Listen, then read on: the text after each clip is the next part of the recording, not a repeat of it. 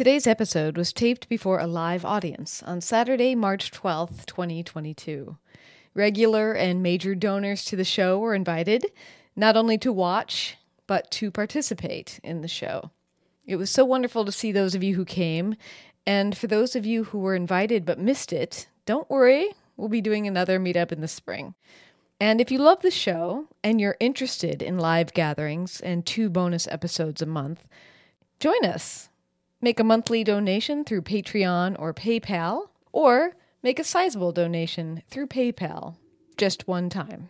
We'll get you connected, and we'll be thrilled to send you a handwritten thank you note in the mail. This show exists because listeners pay for it. There are links to donate in the show notes, or at thebittersweetlife.net.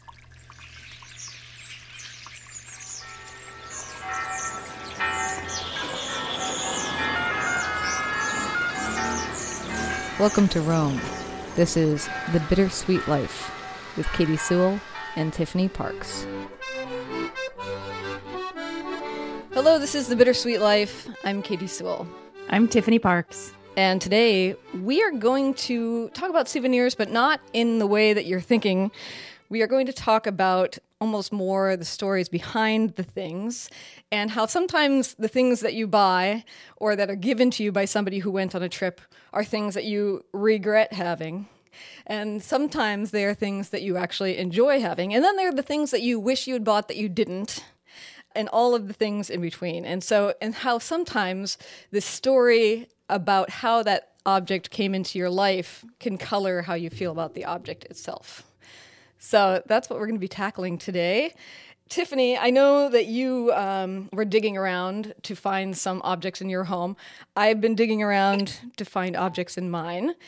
I want to start with something that you regret, either not buying or something that you regret having. Well, we have to go way back in time to one of my first times in Italy, long before I moved here. I went in the summer. It was either the summer between my first year and my second year in college, or my second and my third year. I can't quite remember. But I went to Italy, and I, for whatever reason, as someone who is not known for her cooking skills, decided that I needed a pasta maker. Uh-huh. And those things, let me tell you, they're heavy. It was a hand crank pasta maker, big metal thing. I mean, back in those days, I do have to say this would have been the mid to late 90s. You could get away with carrying a lot more in your luggage than you can today. But nevertheless, it was, that's a huge thing to put in your luggage. But I wanted it and decided I needed it. So I bought it and brought it back to Boston, where I was living at the time, and moved it between a couple apartments in Boston. And then I moved to Montreal for grad school, and I lugged it up with me to Montreal, and I lived there for a few years. And then I lugged it back down to Boston, and I lived there for another couple of years. And when I finally was planning to move to Italy from Boston in 2004 was when I finally got rid of it, never once having used it. Yeah, so it becomes a symbol of your failure, basically. Exactly. And I hated looking at it. I hated seeing it. It was like very picturesque, sitting on a little cart in my kitchen. But it represented the fact that I failed in, it must have been 7 years of owning it, to ever once even attempt to use it. Yes. And then I think it's a little bit ironic that I sold it when I was moving back to Italy. That is great. Well, your access to pasta was about to increase dramatically, so I think it's okay. True. True. One of the things that came to my mind was actually not something that I bought myself, but it was bought on a trip I was on with a boyfriend in college, and we went to an antique mart of some kind. And Tiffany, before we got on, was cautioning me about telling this tale because she's like, "Doesn't he listen to the show?" And he might. I don't know, but he came across, in the bowels of this antique store, this leather cape, and for whatever reason decided that I needed to have it, and that so practical, and that it was like the most beautiful thing in the world on me. I thought that it reminded me of something that his mom would wear. And so it was absolutely not my style whatsoever. I have to say, multiple things. One, every single time I wore it, I felt so awkward. Not only awkward, but I felt embarrassed. I just felt like everybody was looking at me and being like, why is that woman wearing that gigantic leather cape? Secondly, it became sort of a symbol for me not speaking up for the fact that I didn't want it. You know, I didn't like how it looked on me, and that he had spent all this money on something that I despised. And then thirdly, I think it also became a symbol of like, why can I not speak up for myself? And is this even the right man for me? And you know, we talk a lot about how we have these scripts in our minds about the lives that we're supposed to lead. And then part of life is shedding the script. And I think at that time I was convinced that I was, because of my family's history, that I should really meet a man I'm going to marry in college. And I was at the end of college, and this was the guy that I was dating. And I think as a result of it, he and I stayed dating for far longer than we probably should have. Now, in hindsight, I asked him once, what do you think? If we'd gotten married back then, do you think we'd still be married today? And he said, oh, no, definitely not. So yikes. I did get rid of this cape. And I did, just like you, drag it around for years, thinking that I needed to have this, I don't know, totem of love or something like that. So now, if anybody wants to tell a story, feel free to wave at me and we will invite you in. But in the meantime, I also have a story of something I regret that I didn't buy. What about you, Tiffany? I'm trying to think of something that I regret that I didn't buy. I'm sure there are things. Nothing is coming to my mind right now, except maybe a piece of jewelry. It's always jewelry that I regret not buying. Yeah, right. Well, for me, like when we talked about this a little bit, when I was in Rome and I was in that big process of trying to recover my open artistic mind after years of being creative on a deadline, I started to notice the color bright pink a lot more, which was a color, my mom's here, she would know that bright pink was a color I absolutely adored as a child. In fact, she would probably say that I was absolutely obsessed with the color pink as a child, particularly magenta.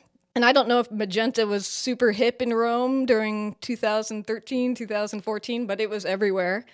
There were bright pink bags, there were bright pink gloves, and the Seattleite in me, the dark, dreary, I only wear black and white Seattleite, was like, I can't buy a pink bag, I can't buy pink gloves, I'll go home and I won't be able to wear them anymore. You know, people will look at me like, why is this woman blinding me with these bright colors? And I didn't do it. And I still regret it. I still wish I had just done it, even if I had never used it, that I had it as a symbol of the time. Do you know what I mean? Yeah. I mean, if it makes you feel any better, if you spend any time in Italy, you know that Italy has these strange shops that are like just super focused on one thing. And like they only sell like curtain tassels, for example. And there are shops that only sell gloves. And I'm pretty sure, Katie, you went with me to buy a pair of gloves once in Rome. And I want to say they were bright pink. I'm pretty sure they were. So maybe I was like just green with envy. Maybe you were like, oh, I should get some pink gloves too. I don't have those gloves anymore. I lost them, but I will get some more eventually. But the thing is, you can find them. It's not like, oh, pink is out of fashion now. You can find gloves in any color, in leather gloves in Italy. So next time you come, which hopefully will be soon, we'll go get you a pair of bright pink gloves. But am I the same person that would wear the bright pink gloves anymore? I guess that's what we need to decide. We need to determine next time I'm there. Looks like Sunny and Mike might have a story. So what I remember when you talk about things that you bought that you might regret, go back to 1964. I had been spending a year in Florence, and the guy next to me, we have been corresponding. He was my guy, so I wanted to look really nice when I got off the plane. And prior to my departure from Italy, I had some hitchhiking, believe it or not, in those days it was okay, in Ireland. And I bought a pair of, sorry, everybody, if it's embarrassing, pantyhose. Remember pantyhose? Okay, I bought a pair of sturdy pantyhose in Ireland. Why did I buy them there? Because they were cheap and they were thick and they wouldn't run. And you used to have to replace your nylons every couple days. So this was a big deal for a student without much money. industrial strength, kind of. And then I wore my Italian outfit. No more of these American clothes. So straight skirt, kind of a fitted sweater. And I get off the plane and I had forgotten that I was carrying 25 pounds of Italian bread. So, since he last saw me, and I was wearing apparently orange nylons, according to him. And I thought I was so elegant. I probably shouldn't have saved $1 on those orange pantyhose from Ireland. It was not enticing, but we still got together. Yes, when I saw her at the top of the airplane stairs, I didn't recognize her at first. One, because she was so much bigger, but the bright orange leggings kind of distracted me. So yeah. I think they didn't last long. Yeah. Maybe they were like her version of the bright pink gloves. I don't know. But you're still married today. And how many years has it been? 57. 57 years. Wow. Very nice. Cool. Thanks for telling that story. So I want to show, I also dug out one other thing. My dad, who's also on this call, will recognize these. These are one of the many different types of sample cards that the postcard sellers in Vietnam used to sell. They used to sell typical postcards, but they used to also sell these slightly nicer silk postcards. They look like they're hand-painted. They are not, but they are, and they're very thin paper. Like you can see right through them. And I spent a lot of time in Vietnam with the postcard sellers. If you listen to this show, you know that we spent a lot of time with the kids that sold postcards on the streets. And I did a lot of time haggling with them, and basically, we would just go back and forth making fun of each other, essentially. They knew I wasn't going to buy anything, probably, and so I would just haggle them about their product, and they would haggle me back about how cheap I am, and it was a lot of fun. And my favorite negotiation ever was over these kinds of postcards. And I was in the town of Hoi An, and I was there with my friend Jill. We were sitting there waiting outside of a restaurant, and a young man approached with a whole pile of these, and started trying to sell them to us. And I don't know what it was about this young man. He was above and beyond hilarious to me, because not only was he willing to haggle and joke around, but he was just had such a good sense of humor. And I would be saying things to him like, he'll say, okay, I'll give you 3 of these for $1. And I said, 3 of these? I bought 7 of these for $1 over in Saigon just yesterday. And he's like, 7? If you could buy 7 of these for $1 in Saigon, you introduced me to that seller. I'd like to buy my stock from them. You know, we were kind of going back and forth. Like, what a deal. That's impossible. We were going around and around and around. And I guess that this was irritating Jill. I don't know. And finally, she just goes, oh, for goodness sake, and reaches in her pocket and just gives this kid $2. And he's like, oh, thanks. And he drops 3 cards on the table and walks away. And I'm like, what are you doing? That was the middle of the most fun negotiation I'd had here ever. And you ruined it. But he was, laughing really hard as he went off. So I only have 2 of these left. I used to have like hundreds of these. That's how many times I bought these from postcard sellers. But I kind of hold on to these last 2 in remembrance of that brilliant salesman. Yeah, I think haggling, it depends where you are, whether it's acceptable or not. But I do think haggling can be a big part of the experience of buying souvenirs.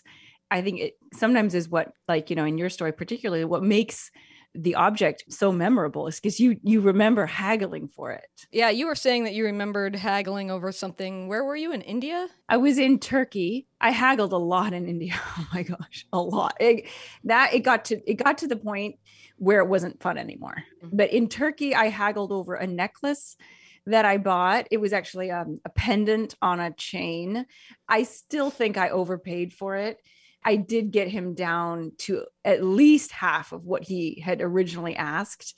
And it's something that I love and is so beautiful. So I don't regret it, even though I do think I probably overpaid for it. And that was a really pleasant experience, haggling with him.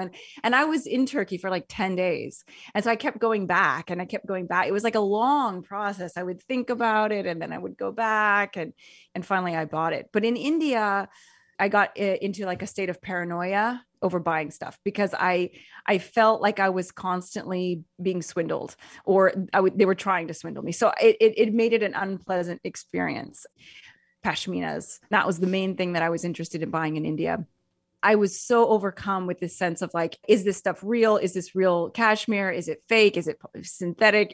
Was it done by hand? Is it not? Like, I just felt like I can't trust anyone. I can't trust what these people are telling me. In the end, I did buy several things there, and I do think that they were high quality. I don't know if I got a good price or not, but one of them I'm wearing right now, and I love it. It's warm and it's in good shape. I'm very happy with this purchase, not regretting it at all. Angela, you have a story. I do have a story. When we were in Mexico, probably about 15 years ago, and we were talking about haggling, we had gone on a corporate vacation. My husband had won it with a bunch of other people. So we were shopping and whatever, and I enjoyed the haggling part of it. And every time I'd go into a store, I would come out with nothing, or I'd come out with a little bit of something. And we then that night went back to the hotel room, and everybody was saying to me, oh, we bought this and I paid this amount of money. And I said, oh, I bought the same thing, but I paid $10 cheaper than you did. And they're like, how did you do that? And I says, well, you just have to play the game, right? So it ended up that I went with 4 different men, came with me haggling one day. And we'd go into stores, and I would have my husband and then this other strange person that I knew. And we would pretend that we were all married, the 3 of us. And then, so you can imagine all the conversation that we were getting. Well, my first husband said, I can't have it. And then my second husband wants me to have it. And so the vendors were like just blown totally away. They were like, I can't believe you have 2 husbands, and one husband says no, and you're going to listen. And we continued on the story. And then as we would leave, sometimes they would yell at me. I was El Chico, and I would keep walking by, and then I'd walk out and they'd go, oh, there goes El Chico. And it was so fun though. I enjoyed it so much. And then we'd go back to the hotel at the nighttime, and we'd tell everybody the fun we had with the vendors. Boy, I need you with me next time I go to Mexico. I was terrible at haggling in Mexico. Thank you so much. Giovanna, you have a story? I do. I mean, I'm Italian, so haggling is like part of the DNA. You never pay retail ever in any shop or market in Italy. But I remember going to India in the 1990s and having that kind of an attitude. But coming from Canada and going to Italy and haggling is one thing.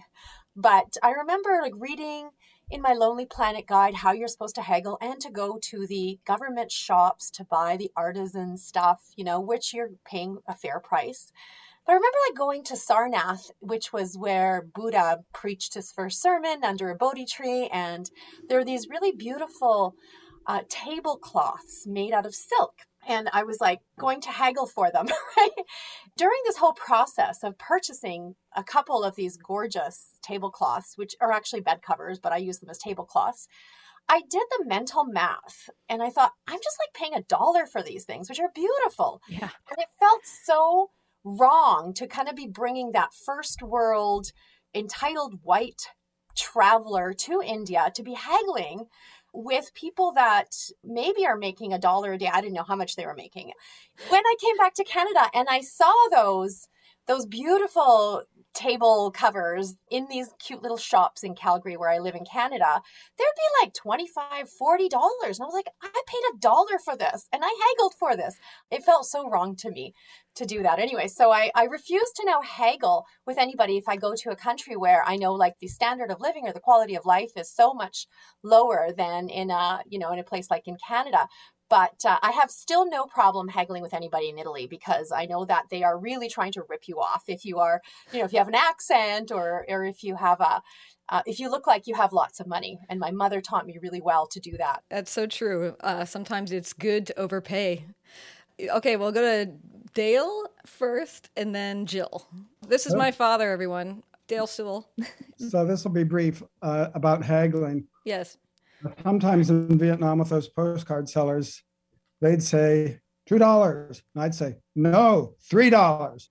They wouldn't know what to do about that. And then if they got on really quick, I'd say, no, $4. And I'd say, okay, $4. That's very good. I love that. Way of kind of giving them what the last person said is just sometimes they're the poor people. So give them more than they're asking. And it's fun to do too. Yeah, fun and surprising. Very nice. All right, Jill. Hey, everybody. Okay, so a regret of mine, it's not that big of a deal, but artistically it is. I wish I had purchased more ceramic balloon wall art while I was in Assisi recently, because what was supposed to be a very happy wall art display turned out to be really super pathetic. So I'm going to show you. If you can see the wall behind me. Yes. Yes. It's such a fun thing, but my plan is this. When I go back, no matter where I'm going in Italy, I'll call the vendor and ask if they can ship it to wherever I'm staying so I can add a lot more to the mix so that it looks very happy and not pathetic. So that's my story. So you regret not buying enough of them. I regret not buying enough. I just kept thinking, I had another vision of another place for them, which was a smaller place in my apartment. And then when I put them on this wall, it just looks out of proportion. Oh, and I've contacted the artisan, but I think because they just take off for 8 months of the year or 9 months, nobody's writing back. I can't ship them. And if you Google, if you search for them here in the States, they're quadruple the cost and the craftsmanship is not nearly as nice. So not a big deal in the grand scheme of things, but they certainly make me happy and I look forward to adding more. Very cool. All right, Heather, you're up. I just want to respond to that. I actually live in Assisi. So if you ever need help getting some, get my contact information and we can maybe arrange that. Thank you so much. You're welcome. Now We will facilitate that if necessary. Yeah. I mean, sometimes too, I feel that if I don't buy a lot in general when I'm traveling around. I don't buy a lot in general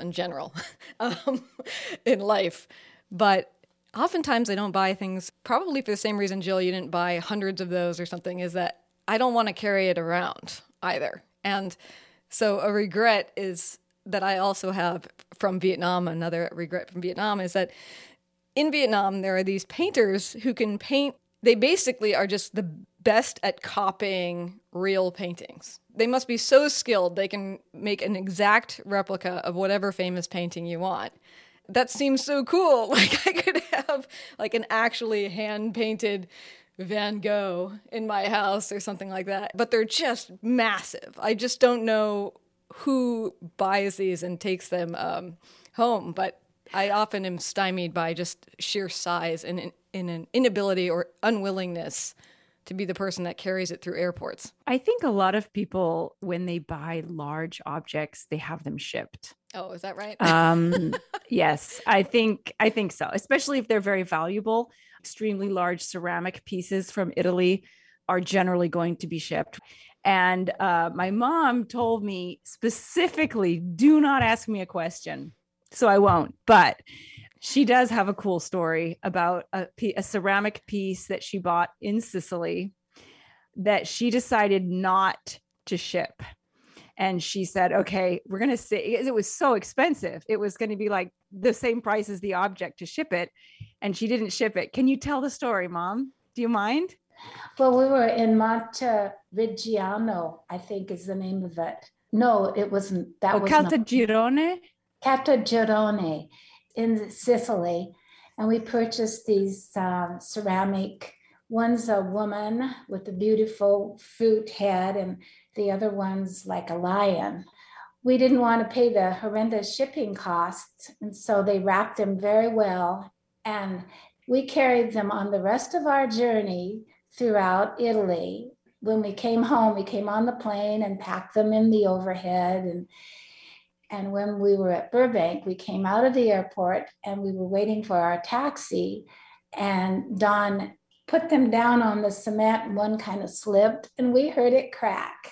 Mm-hmm. So we got it all the way to Burbank safely, but not the rest of the way home. But you know what? I mended it and you can't even tell where it was cracked. It looks fine. I think that sometimes those little damages that happen sometimes can make them, I don't want to say more valuable, not physically valuable, but more sentimental because you have a memory of that. And, oh, I broke that here. And it makes me remember that. And I remember I had a boyfriend a long time ago who I bought him a book of poems by Pablo Neruda. He was a native Spanish speaker, and he spilled his coffee all over it. And I thought, oh no, you spilled coffee on the book I just bought you. And he got out his pen and he wrote the date. Coffee spilled on whatever date it was that it happened. And I thought that was so cute because it was like, now it's a memory. Yeah, that is cute. And to bring things full circle, it could also be that you look at those broken lion feet and you think, this is really bothering me. and that's why you end up getting rid of the object. So maybe that's the takeaway. It's all about the approach and your attitude toward it. And to not be afraid to get rid of those things that are sitting around your house that you really don't like for whatever reason, or that you really do love, maybe bring them out more prominently. Well, Tiffany, we're coming to the end of this exploration. Did we come to any conclusions or takeaways? I would say better to buy something than not to buy it. I don't know. I think it's worse to regret something you didn't buy than to regret something that you did buy. I mean, obviously, depending on the cost. But, you can always get rid of something, but it sometimes can be hard to, go back to India and buy that pashmina that you wanted or whatever. That's true. And I would almost say the opposite. It's just, don't even worry about it. If you don't buy it, it's okay. Whatever. Liz, did you have your hand up before we go? Yeah, I did. I was just, when we went on our very first trip to Italy, my dad had been a food broker for his career, and he had a relationship overseas with the original owners of the Barrio olive oil in Lucca. And so he said, when you go over there, you call them up and you say hello. And I'm like, right, Dad, I'm going to do that. And then he actually got me in touch with someone, and I called them and emailed, and we actually set up to go and meet them when we were going to be in Lucca. And then it turned out that we did go out to see their factory, and I had visions of, this old Italian family factory, not quite people jumping on grapes, but, like that kind of thing. It was like this square box, super high tech. We had to wear white jumpsuits. It's a modern facility. Yeah.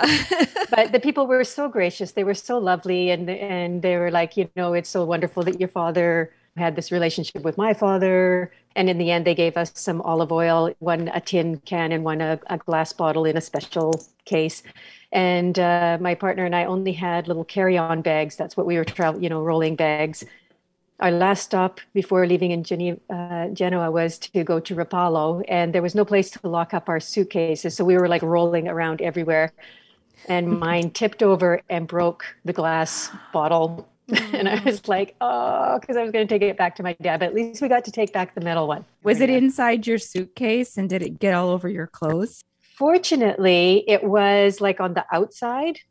And so it was in the outside pocket, and my suitcase tipped over on top of it. We did have to clean the outside pocket, but it didn't actually get into the suitcase. I had a bottle of red wine break inside of a carry-on bag in the Barcelona train station when I was going from Italy to Tarragona. Luckily, it was a small carry-on, and there were not that many clothes in there, but that was frustrating. Yeah. That is less than ideal. Do not travel with wine anymore. Like ever. Yeah, seriously. Or oil. Well, we should leave it there. But thanks, everybody, for telling your stories. It's fun to actually hear your voices rather than having me read your emails or encapsulate what you say or whatever. It's great to have you join us. And of course, we're going to be sticking around after this episode is over if you want to say hi or ask a question that's not related to souvenirs at all. But until next time, this is The Bittersweet Life. I'm Katie Sewell. I'm Tiffany Parks. Join us again. Bye. If you love this show, support it.